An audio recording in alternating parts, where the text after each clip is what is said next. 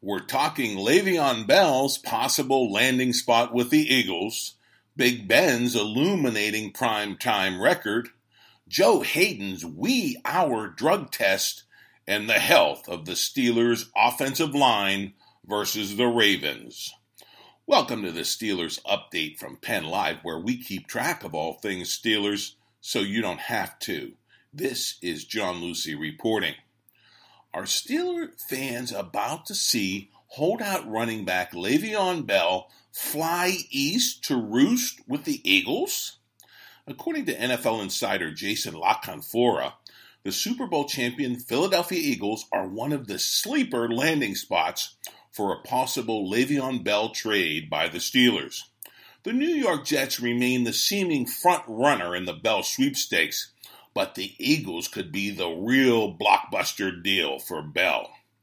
Other best betting odds for Bell include the Patriots, the 49ers, the Colts, and the Green Bay Packers. La Canfora also mentioned the Redskins, the Dolphins, as well as the Packers among those sleeper teams, along with the Eagles. It definitely sounds like Bell is done in Pittsburgh. But what will it take to steal away his services from the Steelers? The compensation being mentioned most swirls around a second-round pick. We shall see. So, just how good is Big Ben Roethlisberger in primetime games, such as the Sunday night tilt with rival Ravens at Heinz Field? In his career, Big Ben is 21-3 under the primetime lights. In those games, he rolled up an astounding 6,830 passing yards, 55 touchdowns, and a QB rating of 108. In the process, he threw 16 interceptions.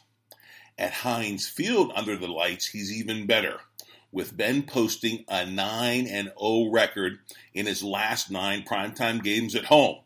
In those games, he has nearly 3,000 passing yards and 30 TDs, along with just 4 interceptions. And there is plenty of reason to believe that Big Ben, who was just named the AFC Offensive Player of the Week for the win in Tampa Bay, will figure prominently in the Ravens game. Jerry Dulac with the Pittsburgh Post-Gazette notes that since the Steelers have been de-emphasizing the run, dating back to Week 10 of last season, the Steelers have been averaging 32.1 points per game, with Ben's big arm leading the way. In the previous 9 games before that switch to putting more on Ben's broad shoulders, the Steelers' scoring average was 20.7 points per game. Clearly, the Steelers are flying high when Ben is flinging the football.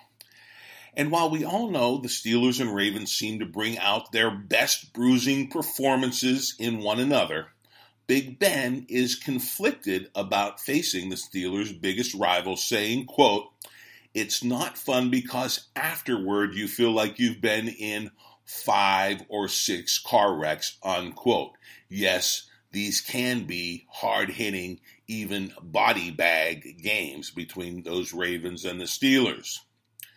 Leading into the game, there's a perplexing report about Steelers cornerback Joe Hayden being made to take a mandatory NFL drug test at the ungodly hour of 3 a.m.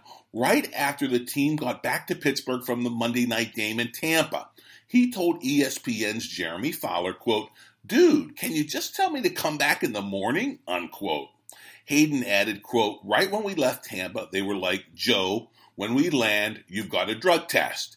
It was me, kicker Chris Boswell. It was like 7 of us that had a drug test," unquote. Now, there's no indication that any Steeler fans should worry about those drug test results causing problems or suspension for any Steeler player. But it is curious that the NFL would insist the Steelers fill sample cups right after touching down at the airport from the Monday night game. They literally gave the samples right at the airport, according to Joe Hayden. Can you say awkward?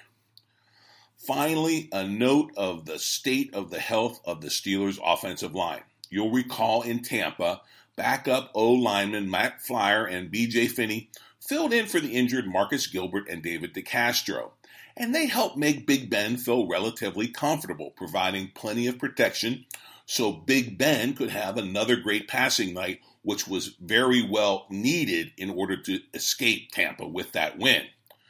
But Joe Rutter is reporting that Marcus Gilbert could be on his way back to the starting lineup. He had a full practice Wednesday and is testing that hamstring. So the Steelers' protection for Big Ben could even be better versus those Ravens. And of course, we'll have more on that big Sunday night game to come. But that's the Steelers update for now. Come back daily for the latest on the black and gold. Sign up for the podcast on Amazon Alexa. And of course, log on to Pennlive.com anytime for your real-time Steelers news.